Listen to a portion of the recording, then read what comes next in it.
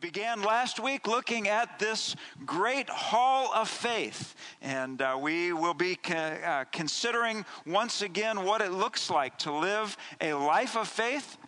And as unto the Lord, between now and Easter, we're going to be looking at this wonderful chapter of God's Word as we ourselves seek a vibrant faith, a faith in the Lord that is also something that others can recognize and see at the foundation of our lives, just as faith was the foundation of those who are described in Hebrews chapter 11. We saw last week it's not enough for us just to hear about those who have a strong faith, but that we ourselves want to pursue a vibrant faith in the Lord, a faith that guides everything that we do, that serves as a foundation for our lives, but really defines all that we are about.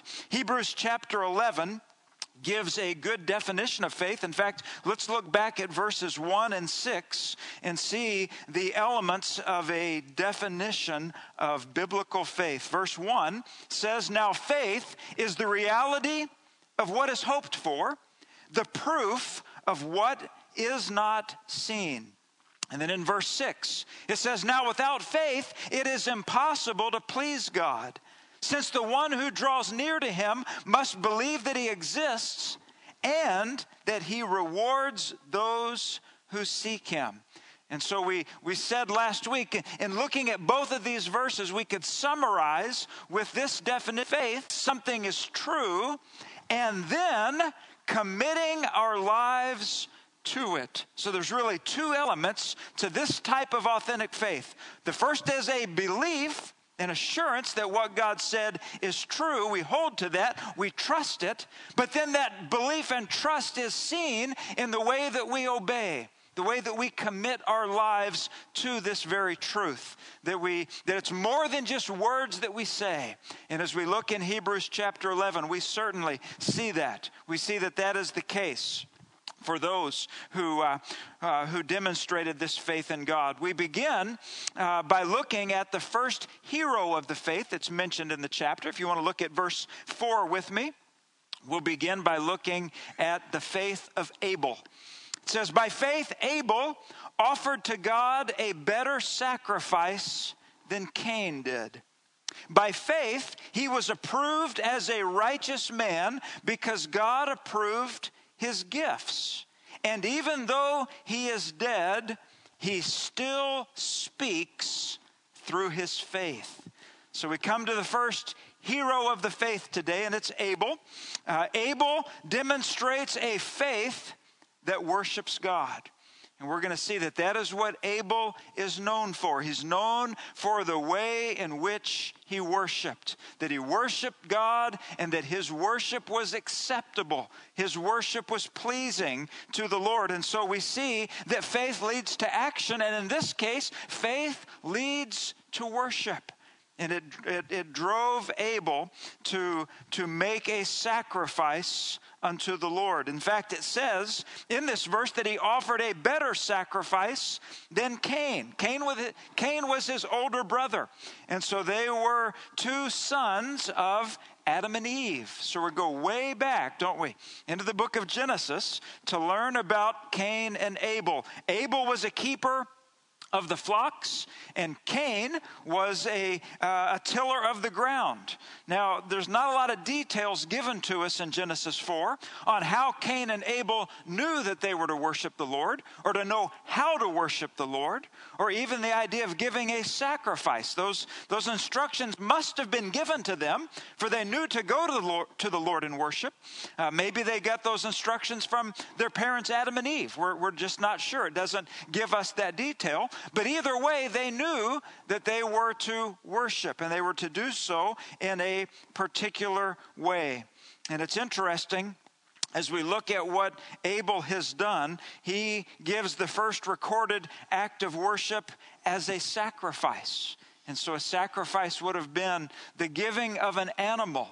as a sin offering, that one must be a sacrifice for another. And so it's a picture that we continue to see all the way up to the death of Jesus Christ. But it begins here with the idea of a sacrifice, one being a substitute for another. Genesis chapter 4 tells us in verse 3, here's a summary of that account. In the course of time, Cain presented some of the Lord's produce as an offering to the Lord.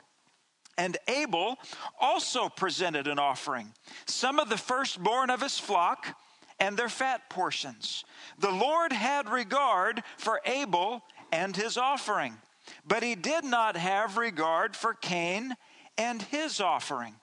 Cain was furious, and he looked despondent. And we know that it would lead to a very sad account, a family feud that would end with the death of Abel at the hand of his brother Cain. So in reading the account of Genesis 4, the big question is probably this: why did God reject Cain's sacrifice, his offering, and accept Abel's?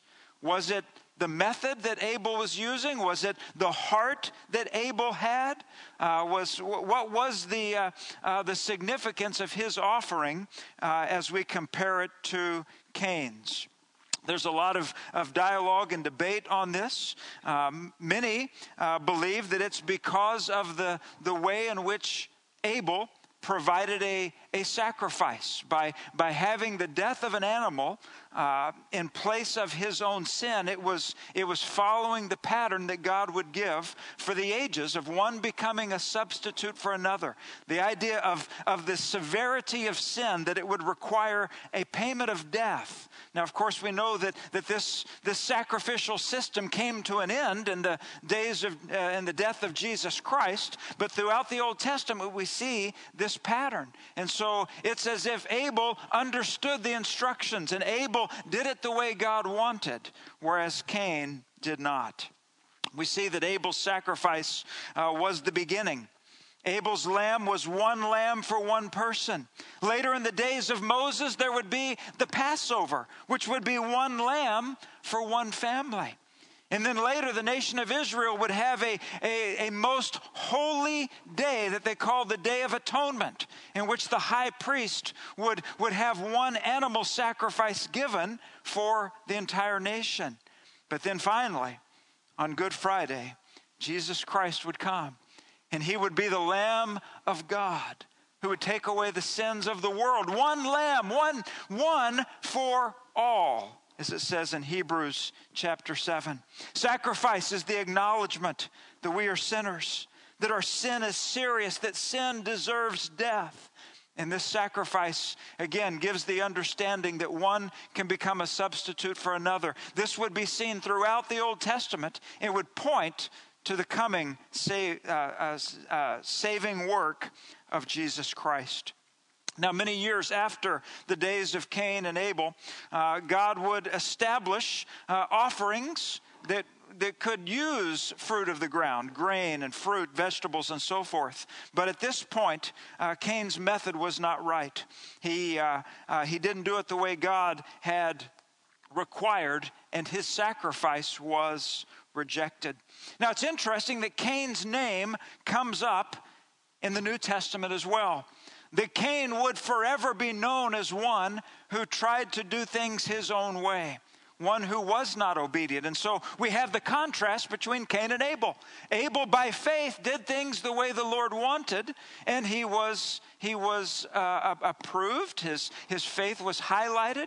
And yet Cain, on the other hand, was one who did not. If you look at in the little book of Jude, verse 11, it says in a section about those who were not following after the Lord, it says, "Woe to them, for they have gone the way of Cain." And so it's this idea that even thousands of years after the life of Cain, he is still memorialized as living a life that goes in a different direction from the Lord. The way of Cain, not the way of the Lord. Both in Genesis chapter 4 and in Hebrews chapter 11, there is an idea that Abel is still speaking even after his life is over. If you look back in the Genesis 4 account, you'll see that God approaches Cain and says that after the death of Abel, that his blood was still crying from the ground. And in Hebrews chapter 11, it makes the statement that he still today has a message that is going forth. It says at the end of verse 4, he still speaks through his faith. The lives of Cain and Abel still communicate a message long after their lives are over. There was a Scottish theologian by the name of James Moffat who said it this way. He said, "Death is never the last word. When a man leaves this world, be he righteous or unrighteous," thinking of Cain and Abel, "he leaves something in the world. He may leave something that will grow and spread like a cancer or a poison, or he may leave something like the fragrance of perfume or a blossom of beauty that permeates the atmosphere with blessing." As we read these words, you may be reminded of someone in your life that has gone on before, that has already gone home to be with the Lord, and their influence, their impact is still felt in your life. You still remember their faith. You remember their walk with God, and you would say, yes, even though they have gone to be with Him, there is still that influence. There is still that impact. And that is what we see in Abel's faith as well, a faith that continues to encourage, that continues to lead us into a closer walk with the Lord, particularly as it leads before worship. Because even today we're called to worship the Lord, to reflect on who He is, His greatness, His majesty. We're called to reflect on what He has done and to give Him gratitude and thanksgiving and praise. All of this worship is something that we can even see going all the way back to the days of Cain and Abel. Let us be those who allow our faith to encourage us in our worship. Well, let's keep reading in Hebrews 11, and we're going to be introduced to another person. This time it's Enoch. It says in verse 5, "By faith Enoch was taken away, and so he did not experience death. He was not to be found because God took him away. For before he was taken away, he was approved as one who pleased God. Now, without faith, it is impossible to please God, since the one who draws near to Him must believe that He exists and that He rewards those who seek Him." So in Enoch's case, we see a faith that walks with God.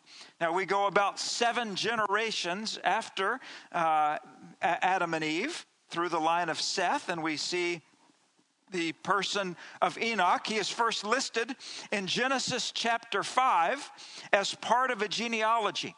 And just a short statement here. It says, Enoch walked with God, then he was not there because God took him.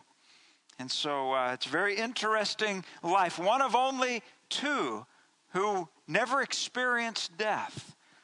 And one who walked with God, and then he was taken. To walk with God means to go in the same direction of God. Just think about that statement for a minute, what it means to walk with God, to follow after Him, to be in agreement with Him. You can contrast that with the way of Cain, can't you? The Cain had a way, he had a plan, he had his own way that was not commended by the Lord, but then there is this one called Enoch who walked with God. Can you think about that testimony for a minute? Wouldn't you like to be known as someone who walks with God? When people look at your life and say, here is someone whose life is following after the Lord, whose walk is in harmony with the Word of God, obeying and following fully who He is. Because it seems like we have a choice to go our own way or to go with the way of the Lord. In fact, throughout the New Testament, there are many passages that speak about walking with God. It's used as a metaphor, a picture of a life that is in sync with Him. Let me give you just a couple of examples. Romans chapter 6. It says in verse 4, therefore we were buried with him by baptism into death, in order that just as Christ was raised from the dead by the glory of the Father, so we too may walk in newness of life.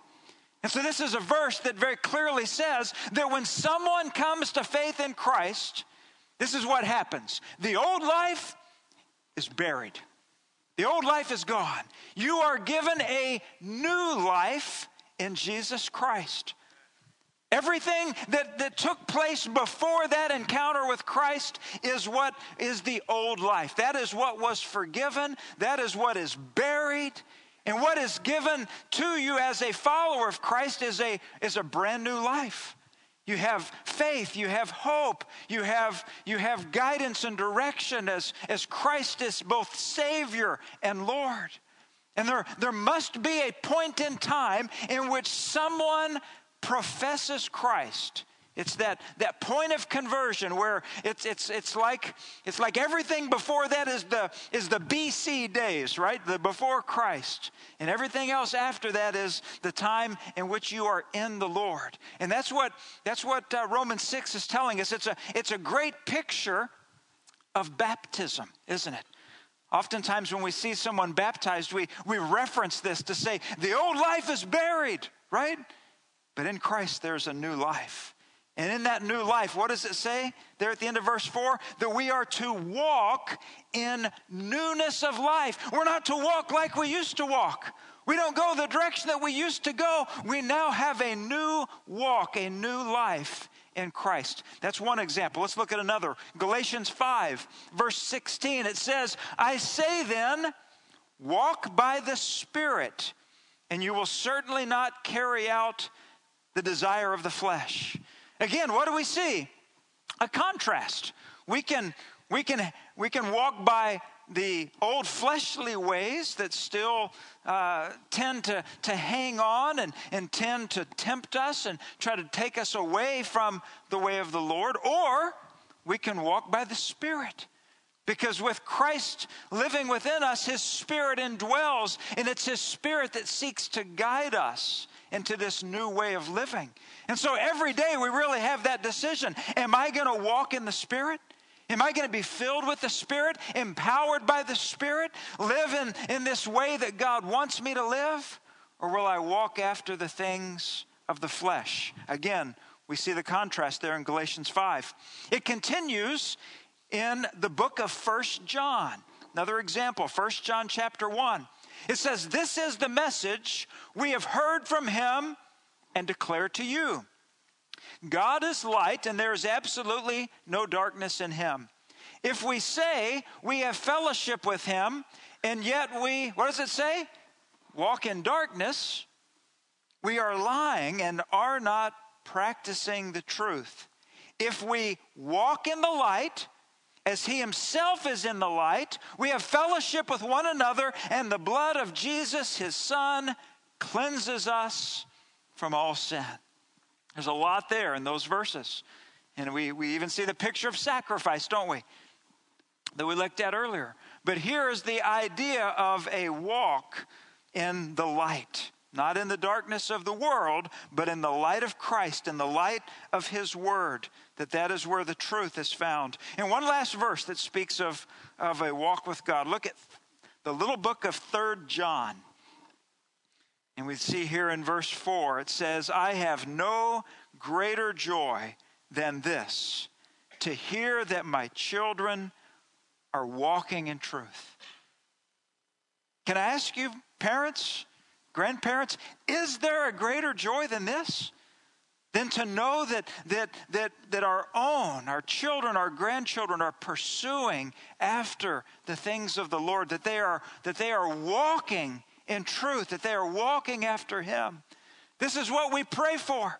This is what we seek to encourage. And this is what brings the greatest joy when we have children, grandchildren, those in our family that are also walking in truth. Well, we know that Enoch was one, according to the book of Genesis, who was one who walked with God. And this is part of his testimony. And there are probably days where he may have had a lot of pressure. There may have been days where it was a struggle to walk with God, and yet he did. And I know that some would look at that and wonder what does that type of walk look like? And I would say that it's likely a daily walk over the long haul. That it's not like a marathon race where someone just completes it and says, okay, I walked with God. Now that I can check that off the box, right? But instead it's over the long haul, day by day, decision by decision, saying, is this a walk with God? Is this the way that God is leading? Because every day we have the choices. We have the desires of the flesh. We have the ways of darkness in contrast, in competition with the way of the Lord. Well, again, Hebrews chapter 11, verse 5. Enoch had quite a testimony. It says, by faith Enoch was taken away, and so he did not experience death. He was not to be found because God took him away. For before he was taken away, he was approved as one who pleased God.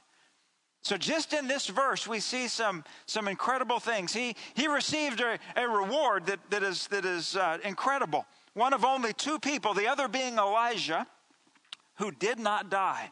It says in this verse, he did not experience death. But it also says in this verse that Enoch is known as one who pleased God. One who pleased God. Now I asked you earlier, wouldn't it be a great testimony to be known as one who walked with God? Could I also ask you the same question with this? Wouldn't it be good? Wouldn't it be great to be known as one who pleased God? That's your testimony. Yes, I know so-and-so. They are one who walks with God. They are one who seeks to please God. Let that be a life ambition. Let that be a daily goal to seek to please the Lord.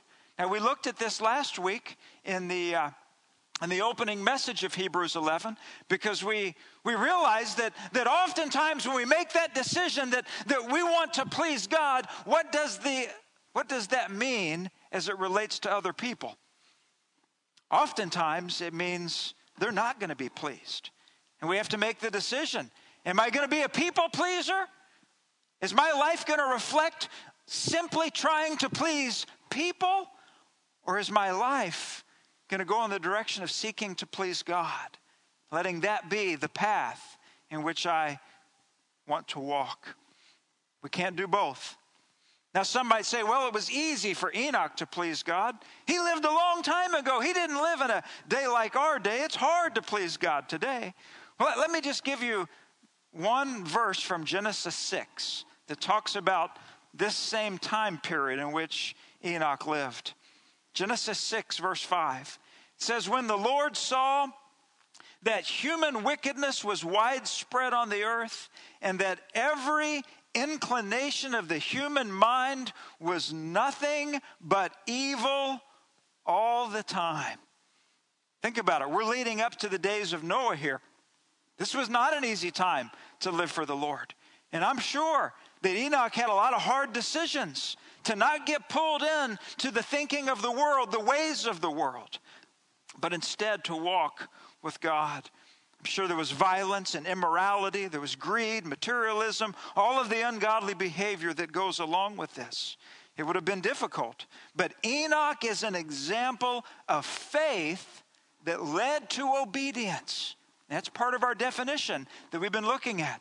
He demonstrates a faith that obeys in that daily walk with God. I read an author by the name of Fred Craddock, and he said this. He said, to give my life for Christ appears glorious. To pour myself out for others, to pay the ultimate price of martyrdom. I'll do it, Lord, I'm ready. He writes, to go out in a blaze of glory.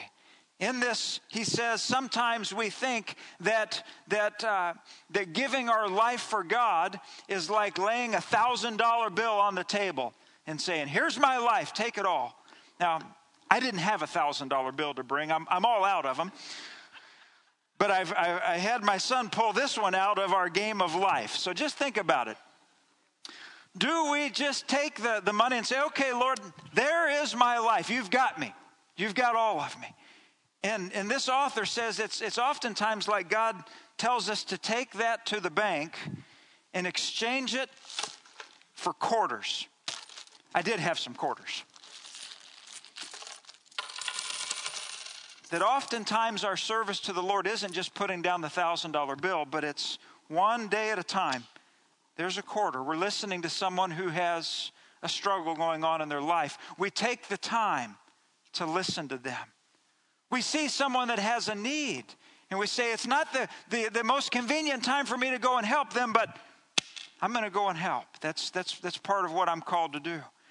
And then we explore our spiritual gifts and we see an opportunity to serve. And it takes time and it takes effort. And some of you all here have been preparing for even serving and ministering today. Maybe you've been studying a lesson or you've been working with a minister. Or maybe you had to come early and it's like, okay, there's part of my service for the day.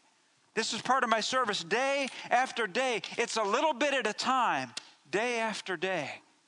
And I thought that's really the picture of the life of faith, of walking with God. It's not like it's one great big thing that we do and it's over, but it's poured out a little bit at a time, day after day. That's what it means to walk with God. Well, there's one final person to consider this morning in Hebrews 11. Look at verse 7 with me. Hebrews 11.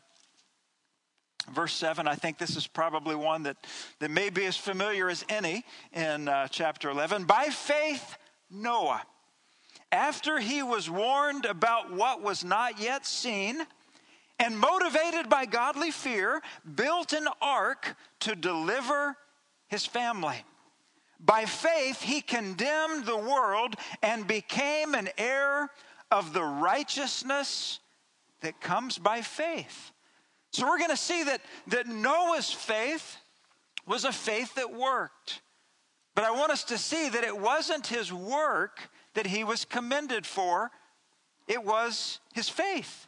His faith led him to the work that he did for God. In fact, if he had not had that faith, he would not have worked for the Lord, and we wouldn't have known the name Noah today. It was his faith that led him. I want us to think for a minute. Started with Abel. Abel was a faith that worshiped, right? And then we went to Enoch, and he was demonstrating a faith that walked with God. And now we come to Noah, who demonstrates a faith that works for God. Do you see a pattern here? Do you see something that you might be able to relate to? First, we understand who he is, and we begin to worship him. And then we begin to walk with him. And as our faith grows, we have the opportunity to work and to serve him as he does a work within us. It's a very interesting and deliberate order that we see in these verses. We know that throughout the New Testament, we're told that faith is to be accompanied with works. James 2, verse 26 says, "For just as the body without the spirit is dead, so also faith without works is dead." And we've got to be careful to not say to not try to make it say something different. And to say that it's the work that causes the faith, it's not that at all. But a genuine faith in the Lord, an authentic faith, is one that leads to serving, leads to working, leads to obedience. Noah may have said that he had faith, but if he had not built the ark, he would not have been known for what he did. His name wouldn't have been recorded in Hebrews chapter 11. Noah showed his faith by his works. Again, talk can be cheap, right? It's one thing to say it, it's another thing to live it. And that's what we see here in the life of Noah. In Ephesians chapter 2, it speaks of this as well. It says, "For we are his workmanship, created in Christ Jesus for good works, which God prepared ahead of time for us to do." And what's interesting is that Ephesians 2 is also speaking about salvation coming by faith, right? It's by grace, not by works. But then it says we are his workmanship and we are created for good works. And so that's the overflow. That's the product of our faith, is when he is working in us and through us as only he can. Well, there's an element of Noah's faith that's emphasized in verse 7. If you look there back in chapter 11 of Hebrews, it says, by faith Noah, after he was warned about what was not yet seen. That sounds very familiar to verse 1. Faith is the reality of what is hoped for, the proof of what is not seen. The idea here that we are called to hear God's word, even if it's something that has not yet been seen. Noah hadn't seen the reason for an ark yet, but he believed God's word. He heard that judgment was coming. He heard that a flood was coming, something that the world had never seen before, and yet he believed, not with what he saw with his eyes, but what he heard from the Lord. I think it was probably back in the early 90s, there was a popular bumper sticker that you'd see on cars. It said something to the effect of, God said it, I believe it, that settles it. Anybody ever see that old bumper sticker? Maybe you've still got one. I don't know. God said it, I believe it, that settles it. I can remember hearing a pastor, and I was in college at the time, and he said something to the effect of, I don't care if you believe it or not. If God said it, that settles it. He kind of took offense at this whole idea of the bumper sticker, right? He's like, it's not a matter of whether or not I believe it. It's that God said it and it's settled. But I think I know what is trying to be communicated. And that is that when God says it, that we take it. That we take his words, we hold on to them. Even if they are words about things that we've not yet seen, we can trust them because these are words that come from God. We can trust his character.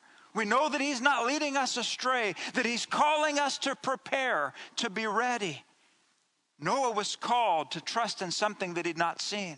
And it's interesting that Jesus also uses the life of Noah to say that we also need to be prepared for a time beyond this world. That we also need to be prepared for a time of God's judgment. In Matthew chapter 24, it says in verses 36 through 39, now concerning that day and hour, no one knows, neither the angels of heaven nor the Son, except the Father alone. And look at the connection here. As the days of Noah were, so the coming of the Son of Man will be. Speaking of the second coming. For in those days before the flood, they were eating and drinking, marrying and giving in marriage until the day Noah boarded the ark. They didn't know until the flood came and swept them all away. This is the way the coming of the Son of Man will be. So Jesus points to the ark. He points to Noah as one who was making preparation. Verse 44, this is why you are also to be ready, because the Son of Man is coming at an hour you do not expect. So as we wrap things up this morning and we look at the example of faith, can I ask you, are you believing God? Are you trusting in his word? Even the parts of the word that we've not yet seen, the things that will take place in the future, are we like Noah in having faith even in those things? That we can be prepared to meet God when our time on earth is over. Well, we've looked at the examples this morning of Abel, one who worshiped God. May we too be worshipers. We've looked at the example of Enoch, who walked with God. May we as well walk with God. May we please him. But may we also see to the example of Noah, one who worked, one who served, one who believed.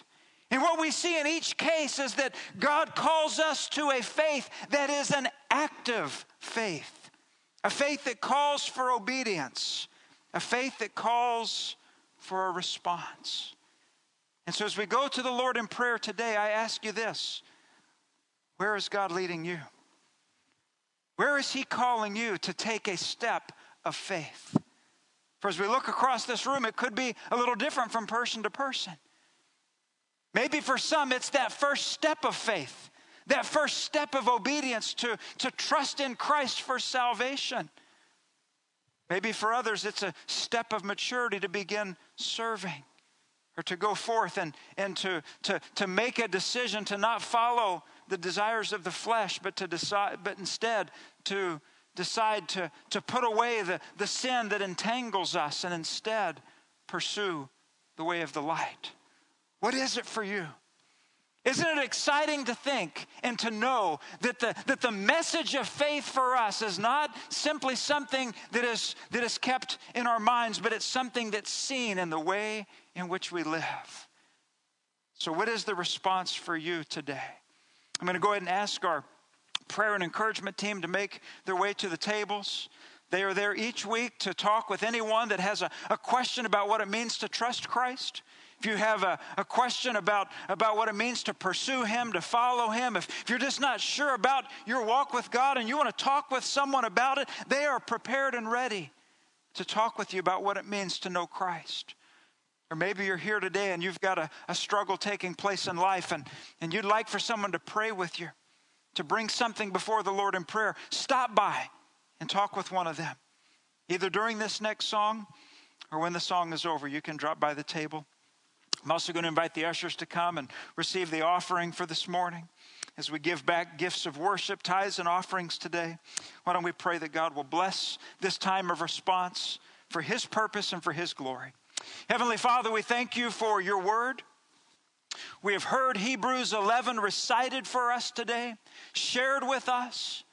And now, Father, we pray that You would use Your word, that You would use it to build our faith, to encourage us to live lives of obedience for You.